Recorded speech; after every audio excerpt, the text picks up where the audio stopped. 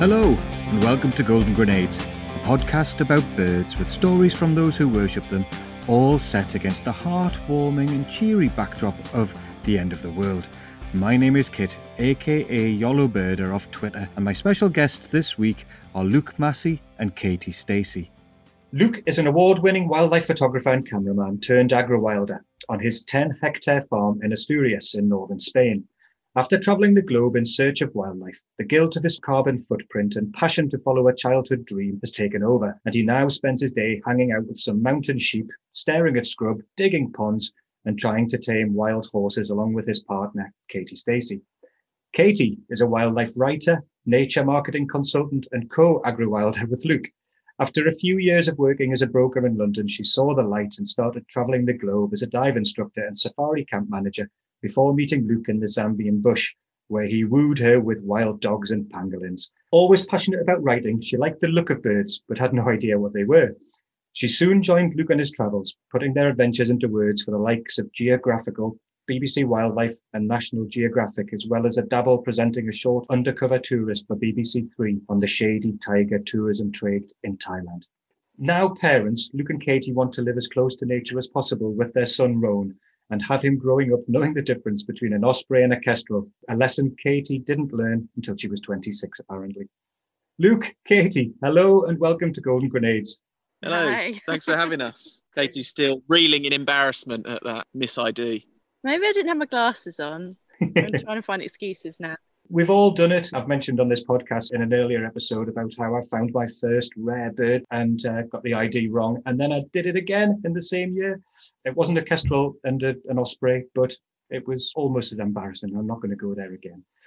So as you know, this podcast is based on the frankly not too ridiculous idea of an imminent environmental apocalypse, and you must choose 5 birds to survive the devastation. Since we last saw each other at Bird Fair a few years ago, you've taken on a totally different challenge to photography and writing and your usual day jobs, and you've become farmers and agri-wilders.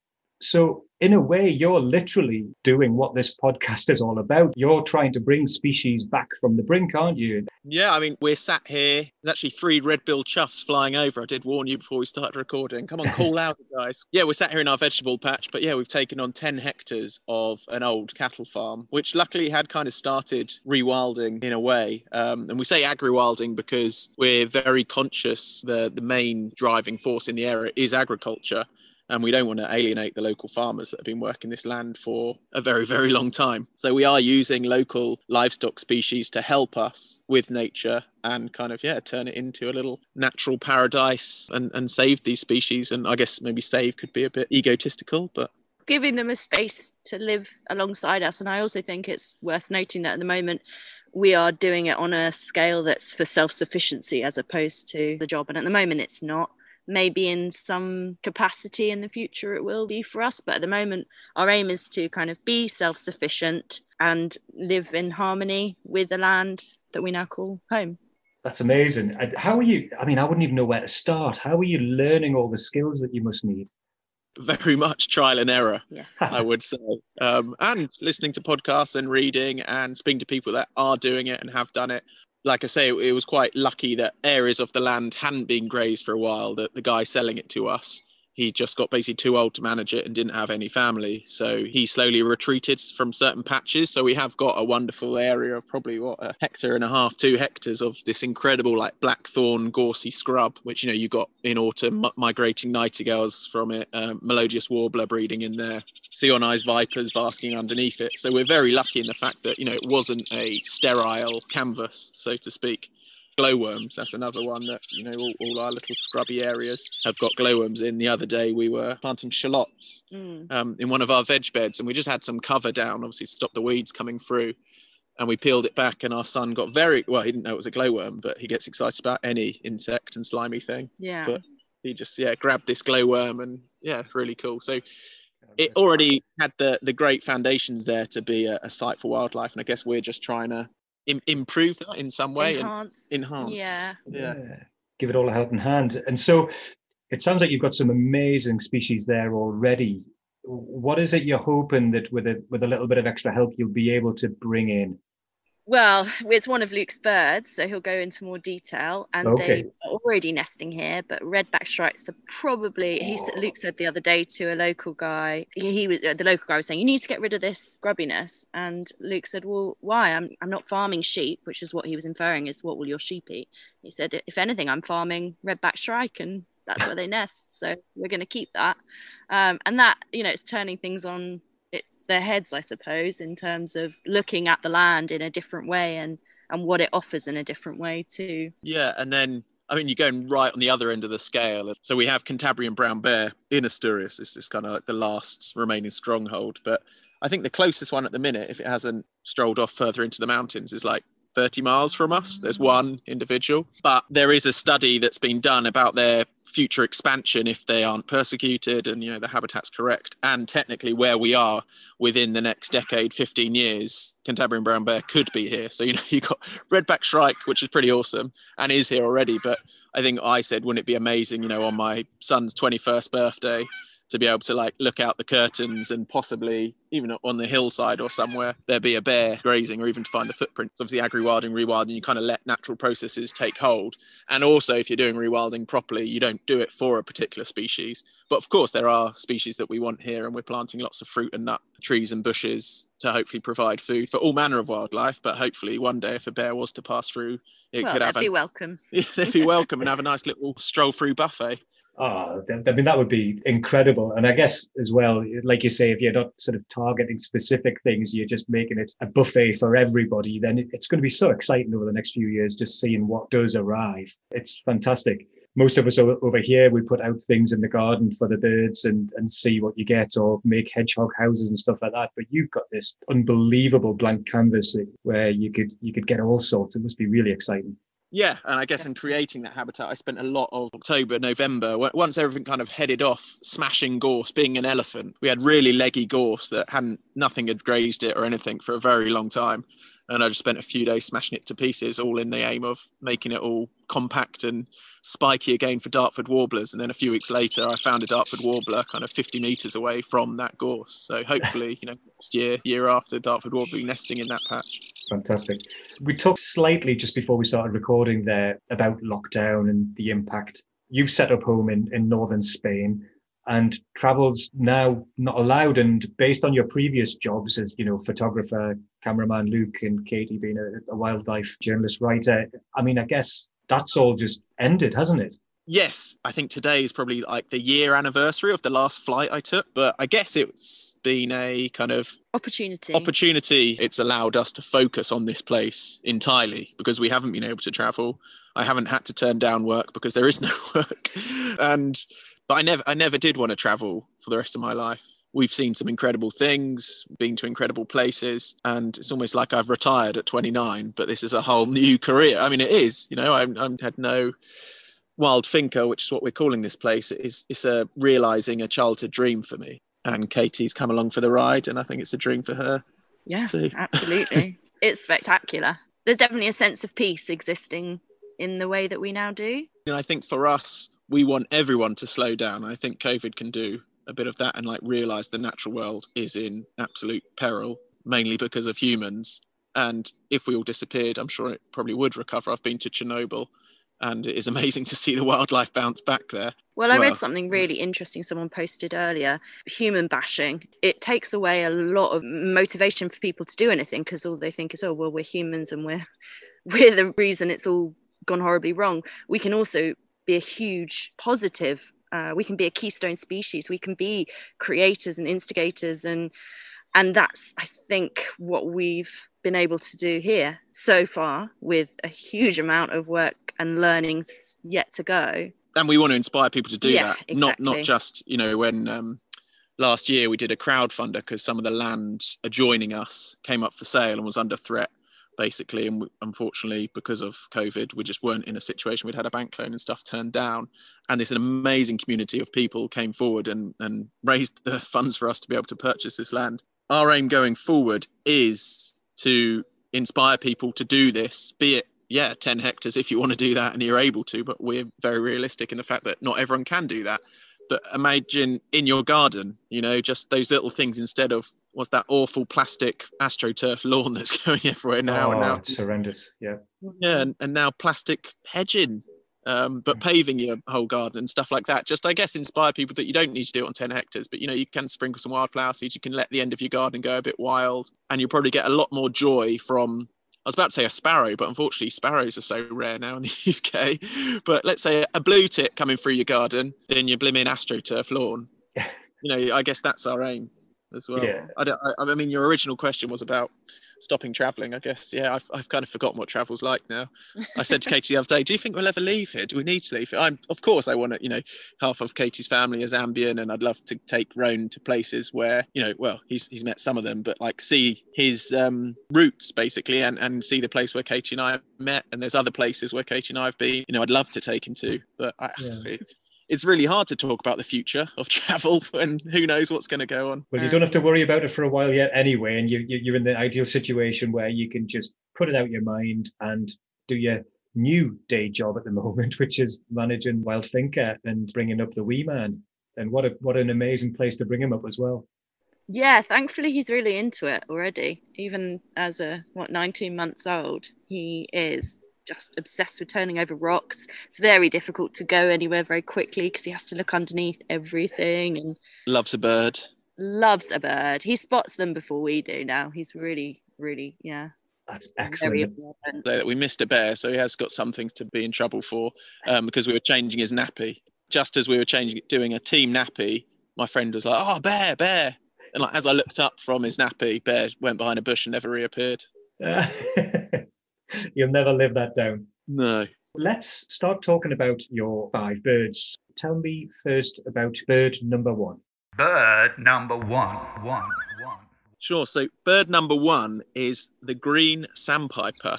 All of these birds kind of relate something to a memory and home, I guess, which is quite interesting. We spent ages up a canopy tower in Brazil getting stung by a myriad of different species of tropical wasps, basically watching a harpy eagle on the nest. And, there's encounters like that. But these 5 are all kind of within the UK and now Spain. But the green sandpiper is Luke's, how he cut his teeth on birding. So this is very much his bird. So I grew up in Hertfordshire, and probably everyone who's ever driven along the A1 from Northern England to London has driven past these guys' favourite spot in the UK. It's a little nature reserve called Lempsford Springs. But it's old Victorian watercress beds with artesian wells, which I'm not going to go through the technicalities, but basically it means the water never freezes. I think the water never goes below a certain temperature, which means it's great for wildlife, has freshwater shrimp in there, and it's one of the best sites for green sandpipers to overwinter in the UK. But I think I was around 13 or 14 years old, and I don't know why it stood out to me, but I found it on like the Herts and Middlesex Wildlife Trust's website. And I rung the warden and said, I'm a 13, 14-year-old boy into wildlife and into photography, and I wonder if I could come to your reserve, blah, blah, blah, because you have to have a key to get in. And he was like, oh, yeah, sure, just turn up tomorrow. We're actually doing a work party, which they do, these volunteer every, I think it's first Sunday of the month or something. Can you go in, you basically rake cress up and basically manage the habitat. So that was my first experience of managing a habitat for wildlife. And now here we are, how many years on, managing a very big habitat. And actually, Wild Think is bigger than Lempsford Springs. I probably never would have thought that when I was going to Lempsford. But basically, that's where I cut my teeth. Barry Trevis, the warden, took me under his wing, and I learned so much about birds and nature management. But he and Ken Smith have been basically doing a study on green sandpipers. I think they rung the first one in February 1983. So it's coming up to 40 years, this study they've done. They've examined the pellets that green sandpipers cough up. So they work out that they eat, I think it's like 8,000 shrimps a day or something crazy. But basically we set up a little hide down one end of the reserve, and I'd sit in this tiny little, it's called a fensman hide. It was like bamboo poles with this very old canvas over the top. Go first thing in the morning and wait for these sandpipers to come, and they'd fly in. You'd hear them calling, so you'd get all excited, and then they'd swoop in front of you and bob up and down along the buns and go and eat all these freshwater shrimps. Migration is always what gets me, but that's always what I use to like hook people into wildlife and birds. When you say birds are boring, I'll go and say, that Brent goose, it spends its summer breeding with polar bears. That would be a crazy cross species, but breeding, raising its chicks when polar bears might come and eat his eggs and stuff like that. And now it's in the kind of Kent marshes and the Thames estuary. So I try and hook people with that kind of thing. But there was one individual that I can't remember if I ringed her or I definitely was there when she was ringed in 2008, a female. And they did this colour ringing. So she was seen, she returned over a very long period of time. So that was 2008. The last time she was seen was 2014. And she was seen for 525 days over that period of time at Lentford Springs. And they put a tracker on her in 2013, but she was a bit of a sly one and she was never caught again. So they couldn't download the data off the tracker to know where she went. But then there was another one that was ringed in 2010, and he's actually still going. I spoke to Barry yesterday. He's still at Lentford Springs. Yesterday, he was there bobbing about eating shrimp after being ringed in 2010. But he was tagged and they were able to download his data. And he crossed from Lempsford to Denmark in one day. And then from Denmark to his breeding site in Sweden. And if he returns this spring, so he's still there at the minute, he'll go back to breed. And then he'll turn up again, let's say June, July or something possibly, or maybe a bit later. If he turns up then, it will be the longest longevity record for green sandpiper ever. It's one of those birds that I guess very much is my home bird and just a cool species that I learned so much from. And then actually to round up the green sandpiper on my birthday last year. Hasta luego. Ciao. There's our neighbour off. Yeah, on my birthday last year, we've dug 2 ponds and I opened the curtains and I saw a movement in the pond and it was just like some horrid, like, green slimy water at the bottom at this point because it hadn't really rained to fill it up at all. And on my birthday, there was a green sandpiper bobbing around the edge of the pond. I literally couldn't believe my eyes. Oh, amazing. It's my birthday. There's a green sandpiper on Wild Finca. So, you know, it's come full circle. That's excellent. Katie, I'm assuming that you took credit for that and said that you brought it as a birthday present and it was all Exactly, yes. It's great. Like you say, though, migration is such a hook. And the more people I speak to on this podcast, everybody is enthralled to migration and birds that go away and come back and how they mean more almost, I think, to you in terms of an emotional attachment to birds who go away and come back again. Yeah, it's amazing that rake and watercress, you know, you develop that attachment to this bird. But what I didn't realize, and they lay their eggs in old thrush and crow nests or even squirrel drays. I knew about the thrush, but I didn't know about the squirrel drays. That's really interesting. I mean, it's one of those birds that I love and I still need to learn a lot about because obviously the one that was here in Spain, that was September. I guess that was on its way to Africa because, again, it's also a bird we've seen in Zambia on the back of a hippo, common sandpipers and green sandpipers bobbing about on the back of a hippo. Amazing little birds. Right, Let's move on. Bird number 2. Bird number 2 is the nightingale. And it's one of those birds that is actually only in very recent history has become, I guess, a big thing in both of our lives. This is a species that everyone has heard of because of mainly, as we found out, Vera Lynn, a nightingale sang in Berkeley Square. And a few years back, Katie and I always try and make different films when we aren't working for someone else. And we wanted to make a film called The Flyways to tell the magic of migration and the threats. You know, I've worked with Chris Packham and actually Katie came as well when we did Cyprus and Malta. So you've got those threats. But you've also got these magical journeys. Yeah, we were going to have 5 main characters and explore their migration routes, but also kind of the cultural stories around each of them, you know, birds and their influence in art and in music. Yeah. But we couldn't get the budget for it. And we realised that we didn't actually have to have 5 characters. We could just have 1 character, the nightingale. The nightingale could tell all of those stories that we dreamt of telling. And it was a much more achievable, attainable goal in terms of making a feature-length documentary. Yeah, and when we told people, you know, about the project and mentioned, I think it was Egyptian vulture, but basically every time we mentioned nightingale, that was what people clicked onto. That's what got people, oh yeah, oh, nightingale, oh, so-and-so, oh, she had one singing a gun, oh, Vera Lynn, oh, this, that. So we're like, hang on, yeah, we don't need these 5 species, let's just see the nightingale. So we kind of put a plan together. Kate spent a very long time kind of researching all these stories, and luckily, you know, it's the most versified bird in literature, they say. And we did a crowdfunder, got the funding for it. And then Katie went and got pregnant. Had nothing to do with that. She couldn't come along with me. Yeah, we had this whole shoot planned kind of for the month before I was due. So Luke had to go and do it on his own. Yeah. On my own. We had Will Rose helped us with the animation, Nick Allen on sound, and then a great guy called Austin Ferguson kind of came along on some of the shoots as my camera assistant and second camera. But we were a very small team. You know, normally when you're making documentary, there's tons of people involved, and it was basically the 5 of us. And then we had some people that kind of lent us footage, which was really useful as well. But yeah, went on this journey, and Katie was here in Spain, heavily pregnant, trying to manage all our chickens and everything else, managing a build as well, and organising all the shoots and making sure I was in place at the right time and with the right people at the right time, blah, blah, blah. And yeah, I shot mainly around the UK, but popped to Berlin, and just the stories involved in the nightingale and the people connected to it. It's just a bird that is there's so much to it. And I think it represents so much. Everyone talks about its song, and its song is incredible. Everyone knows that. And I think that's what's made it so famous. But, you know, you've got Dr. Bethan Roberts, who studied the Romantics. I met her at John Keats' house, where he wrote An Ode to a Nightingale. You know, interviewing people like her. Sam Lee singing with nightingales. You know, 2 years running. That was actually the first story we filmed for the Nightingale was Sam Lee the year before. So I was able to go with Luke, and it was just mesmerizing. It gives me shivers even recollecting it. It's one of the most incredible experiences being in that wood with Sam, and he invites a guest along, either a singer or a musician, and they duet with the nightingale in the dead of night, and it's just astonishingly magical. Yeah, and I've heard Sam talk about that on another podcast, and also watching your film of that segment. It just makes you so jealous. I was just like, I want to be there. That must be incredible. Yeah, no, it was absolutely amazing. David Rothenberg is another musician. So I headed to Berlin. So obviously the Nightingale has declined huge numbers in the UK. And there's various reasons for that and theories.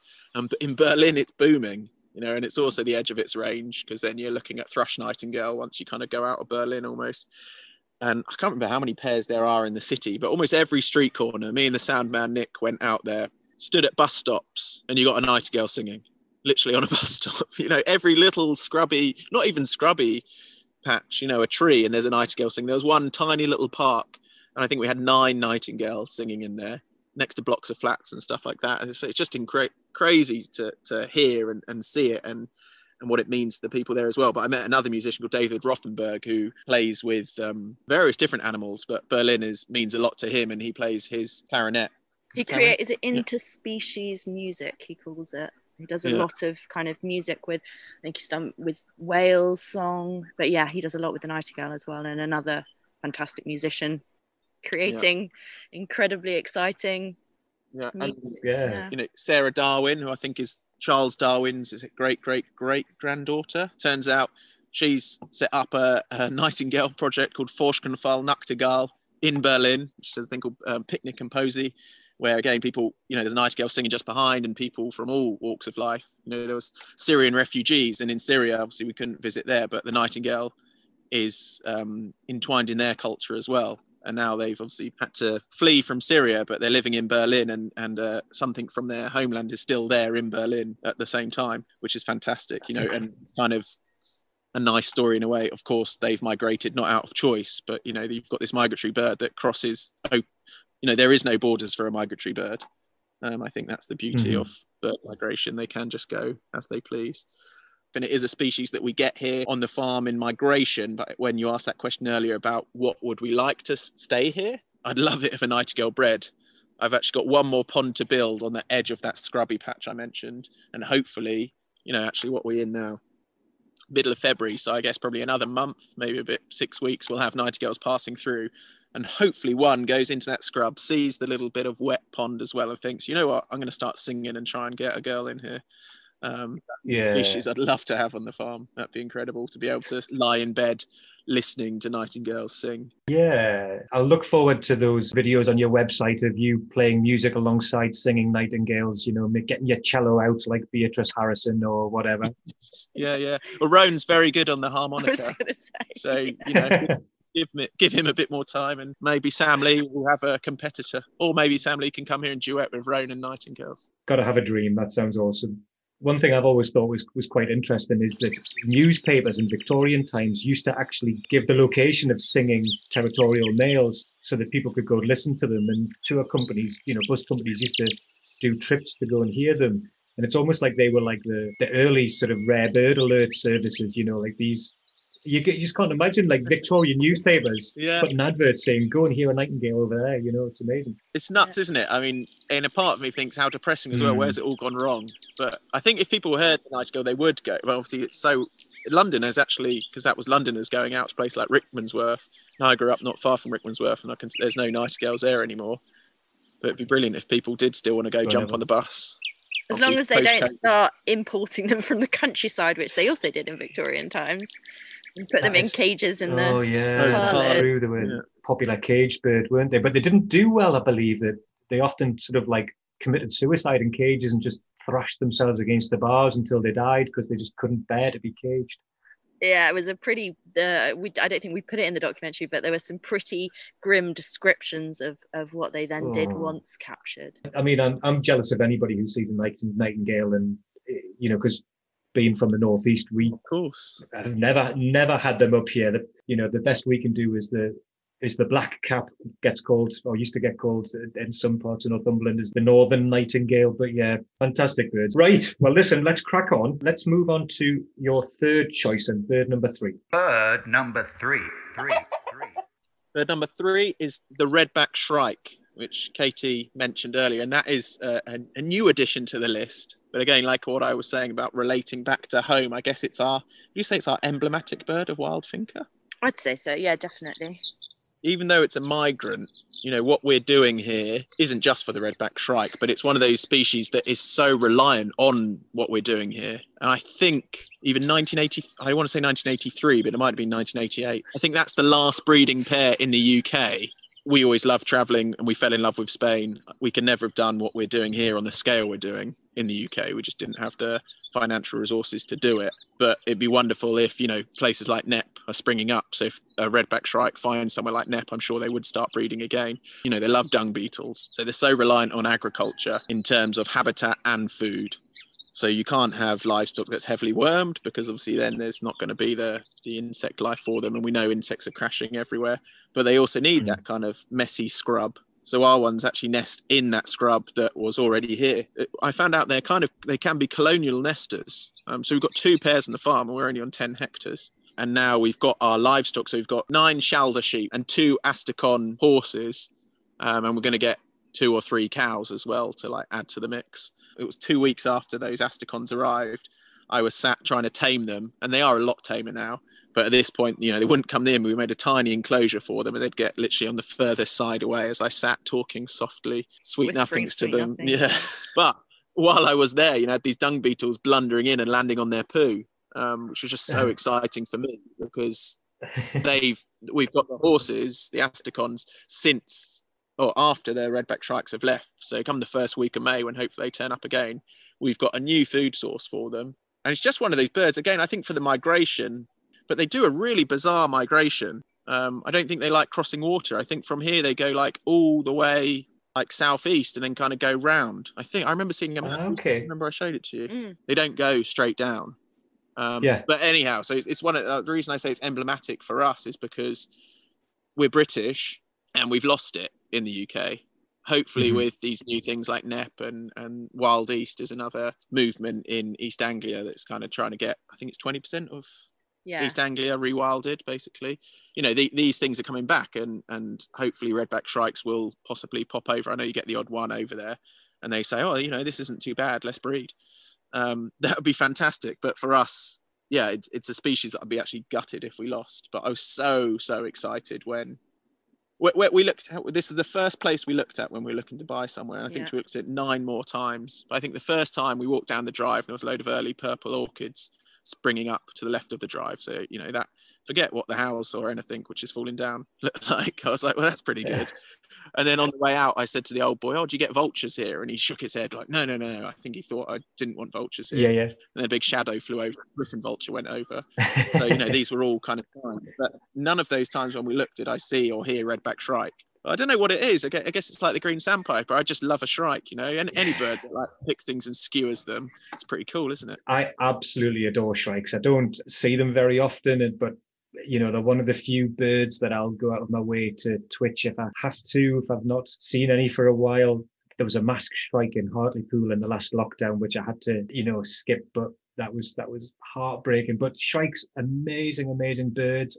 Any bird in a bandit mask, for me, I'm an absolute sucker. I'm so predictable in that sense, but catches its prey, sticks them on spikes.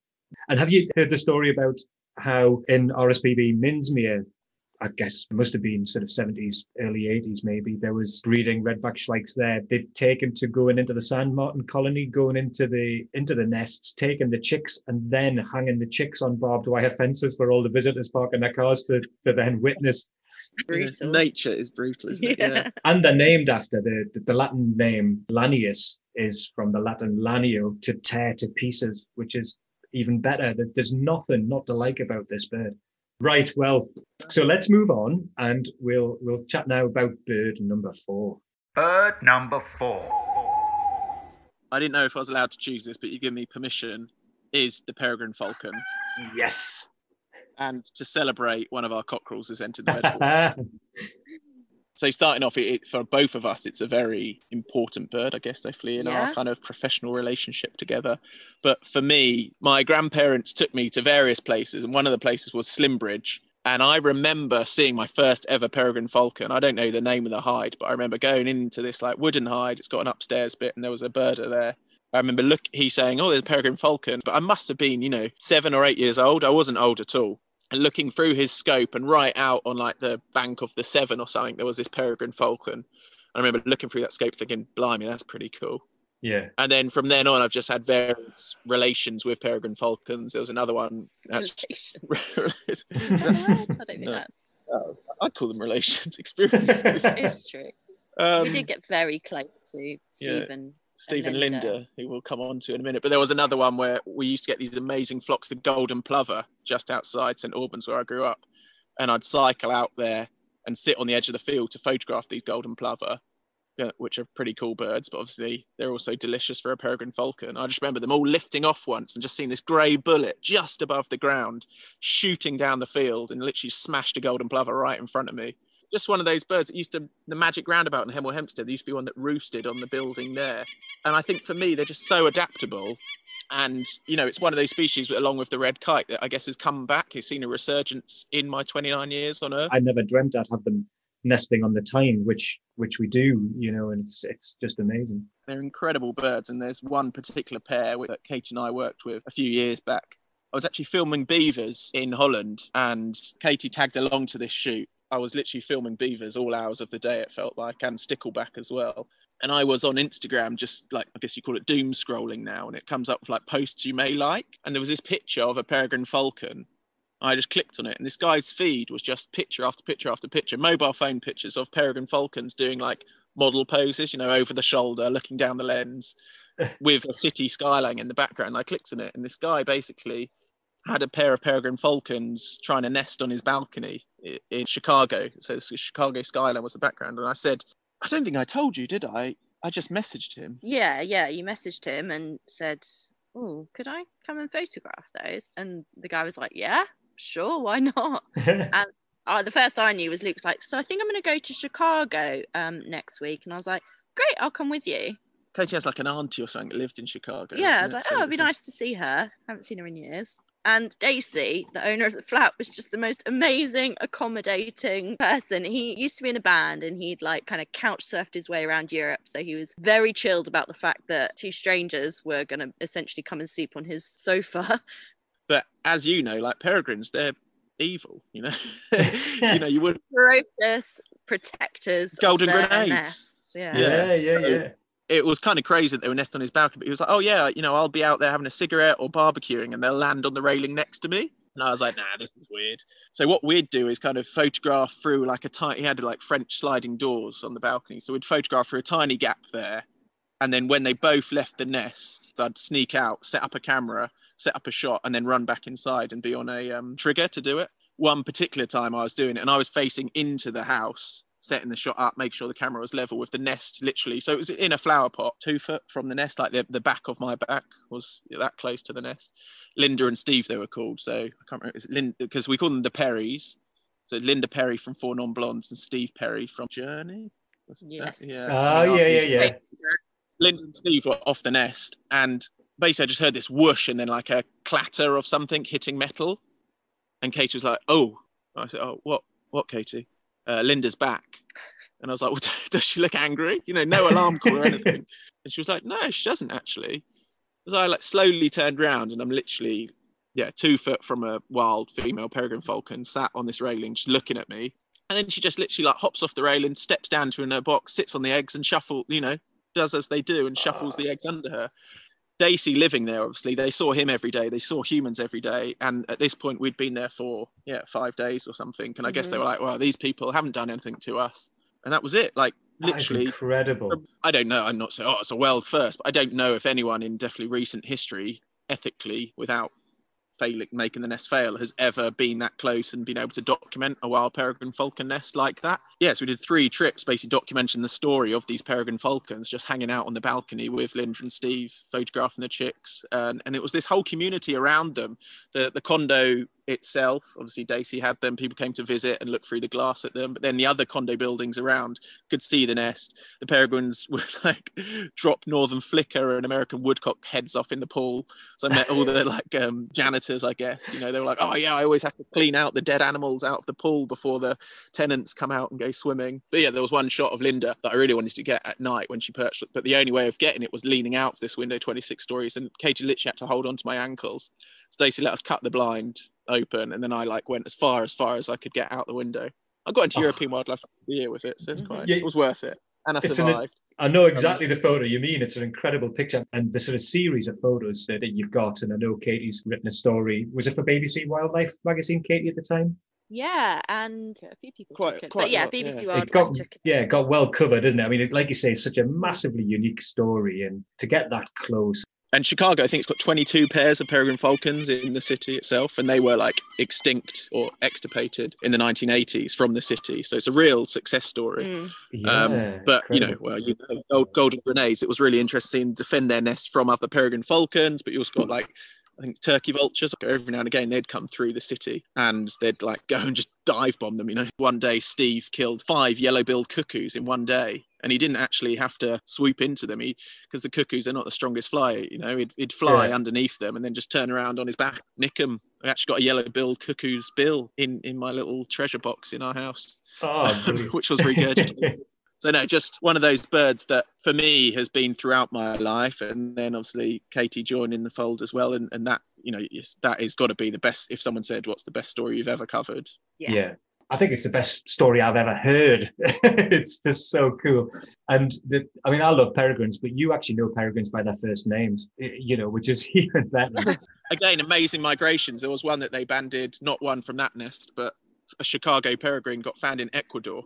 Well, we're going to go on and on about peregrines and how awesome they are all day. But unfortunately, we don't have time. We'd best go on to your 5th and final bird. So tell us about bird number 5. Bird number 5. It's I was going to go for the red kite, but I actually decided to go for the black kite because that's a bird now that we get at Wild Finca. And also, it's a bird that it's a migrant, and we've seen them in cool various places. Katie you always liked birds. You always say that. Yeah, I get very excited about them. And it was always super frustrating for me that I just had no idea what it was.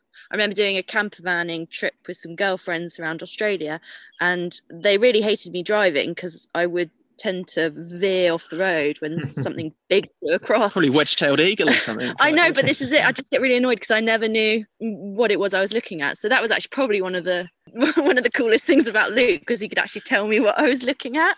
But basically, Katie's parents live in south of France, and there was this amazing marshes. There was all kinds of stuff. I found bittern nests and great white egret. But there was one particular day, I think Katie came to join me one evening. This flock of 24 black kites just floated in to roost in the marshes. And I was like, oh, that's so cool, Katie. You've seen them in Zambia and blah, blah, blah. And, they're migratory birds. And then obviously now we have them here as well. So yeah, there were those black kites. And then again, it's another project we did after the peregrine. So then we kind of didn't want to get too niche, but we started doing more and more stuff with urban wildlife. I started researching and I found this PhD student doing a study on black kites in Delhi, but we couldn't work with that student. So we're looking for another story. And yeah, do you want to take over? Well, a better story presented itself, thankfully.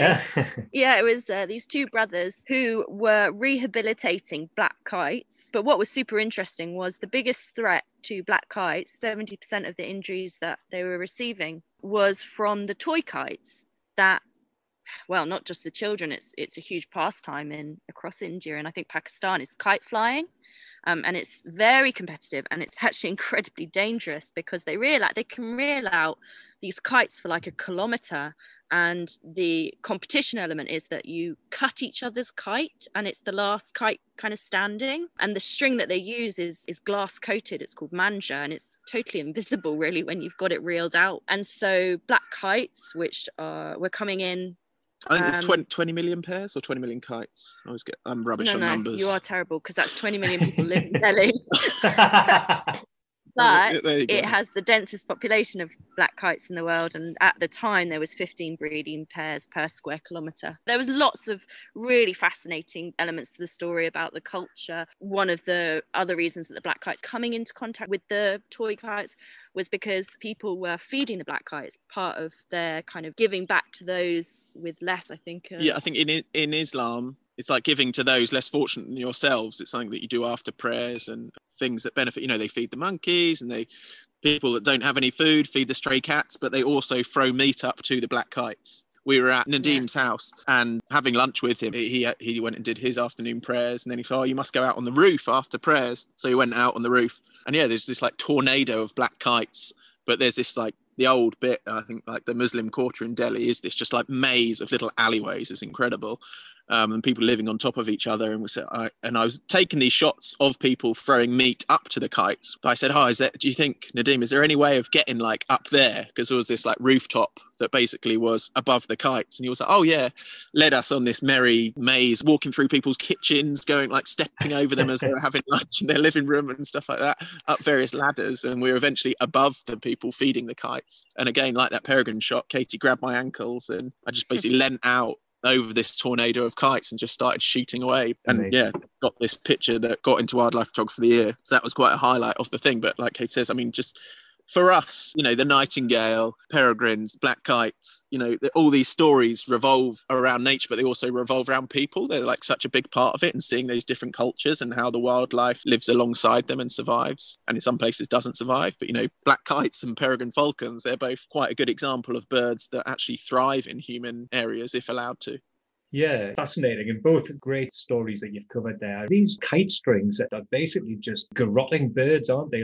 And people, I think numerous people And die in India because of it. Like motorcyclists driving along and get a kite string through their. Well, the competition is to cut other people's kites, and only one kite is left standing, and the rest of the kites are, thrown to the wind and end up all over the place. And like I said, invisible. And people on motorbikes are literally getting throat slashed. I've heard stories of that. I mean, really, gruesome. Absolutely horrific. But to think of 15 breeding pairs per square kilometre of black kites in Delhi, I mean, that must just be some sight. Yeah, absolutely everywhere. Every top of lampposts.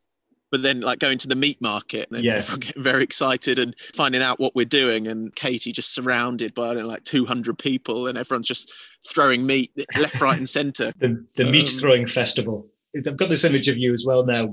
You've talked about going up to get the shot above the kite and going through all these people's houses and kitchens and stepping over.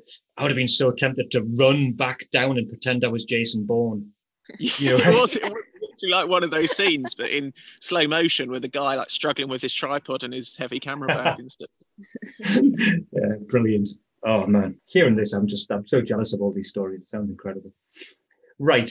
We're going to get down to the nitty gritty now. You've chosen your 5 favorite birds, but as you know, this podcast not only makes you choose 5 species to survive the environmental Ragnarok, but to pour petrol on the fire, you must then choose one of those to go head to head against my favorite, the deadly peregrine.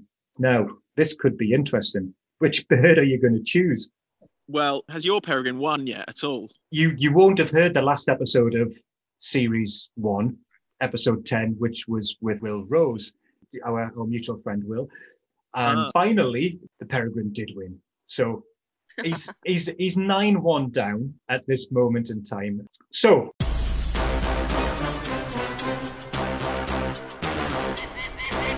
which bird is it going to be? Gotta be. Well, yeah. I'm going to say peregrine falcon, but I think Katie wants to go even further. Did you say you wanted to be Linda or Steve? Oh, it's got to be Linda. I mean, Steve's a sweetie, but Linda was just... I think that's where I got a lot of my mothering pointers from Linda. She was Katie, just a fantastic mother, wasn't Katie she? often tears pieces of meat up for Roan and just shoves it down his throat. Yeah. Well, I think, obviously an incredible choice. And not only have you chosen the world's best species, but you've chosen a particular individual, Linda Perry. So I think she sounds like an incredible bird of an incredible species. So I think finally I can say that this week's winner of Golden Grenades is the peregrine falcon. Get in, but specifically Linda. Queen of peregrine falcons. We can both win this week, and that's a rare thing. Brilliant. Well, Luke and Katie, it's been absolutely brilliant catching up with you guys. And I suspect you're going to have your hands full this year with Wild Finca and teaching Roan kestrel identification. I'll be in charge of that. But other than that, have you got anything else on the horizon to look out for? Or are you really just hunkering down and... Well, please do follow Wild Finca on Instagram and Facebook at Wild Finca. And very quickly, one of the birds that I wanted to put in but was vetoed was the bearded vulture. I know there's been lots of excitement around it in the UK. We've done a fantastic few stories with the Vulture Conservation Foundation, and we are working on a documentary with Lizzie Daly to tell that story. We are a year behind thanks to COVID, but it is happening. So I just want to get a little shout out to the bearded vulture there as well. Rompehuesos in Spanish, which literally means bone breaker. It's a pretty good name. It's a great band name as well. Thanks so much, guys. You're very welcome. That was really fun. Well, that's your lot for this week, folks. Thanks for listening, and do join me again next week when my special guest will be the musician and songwriter Fife Dangerfield. Until then, bye for now.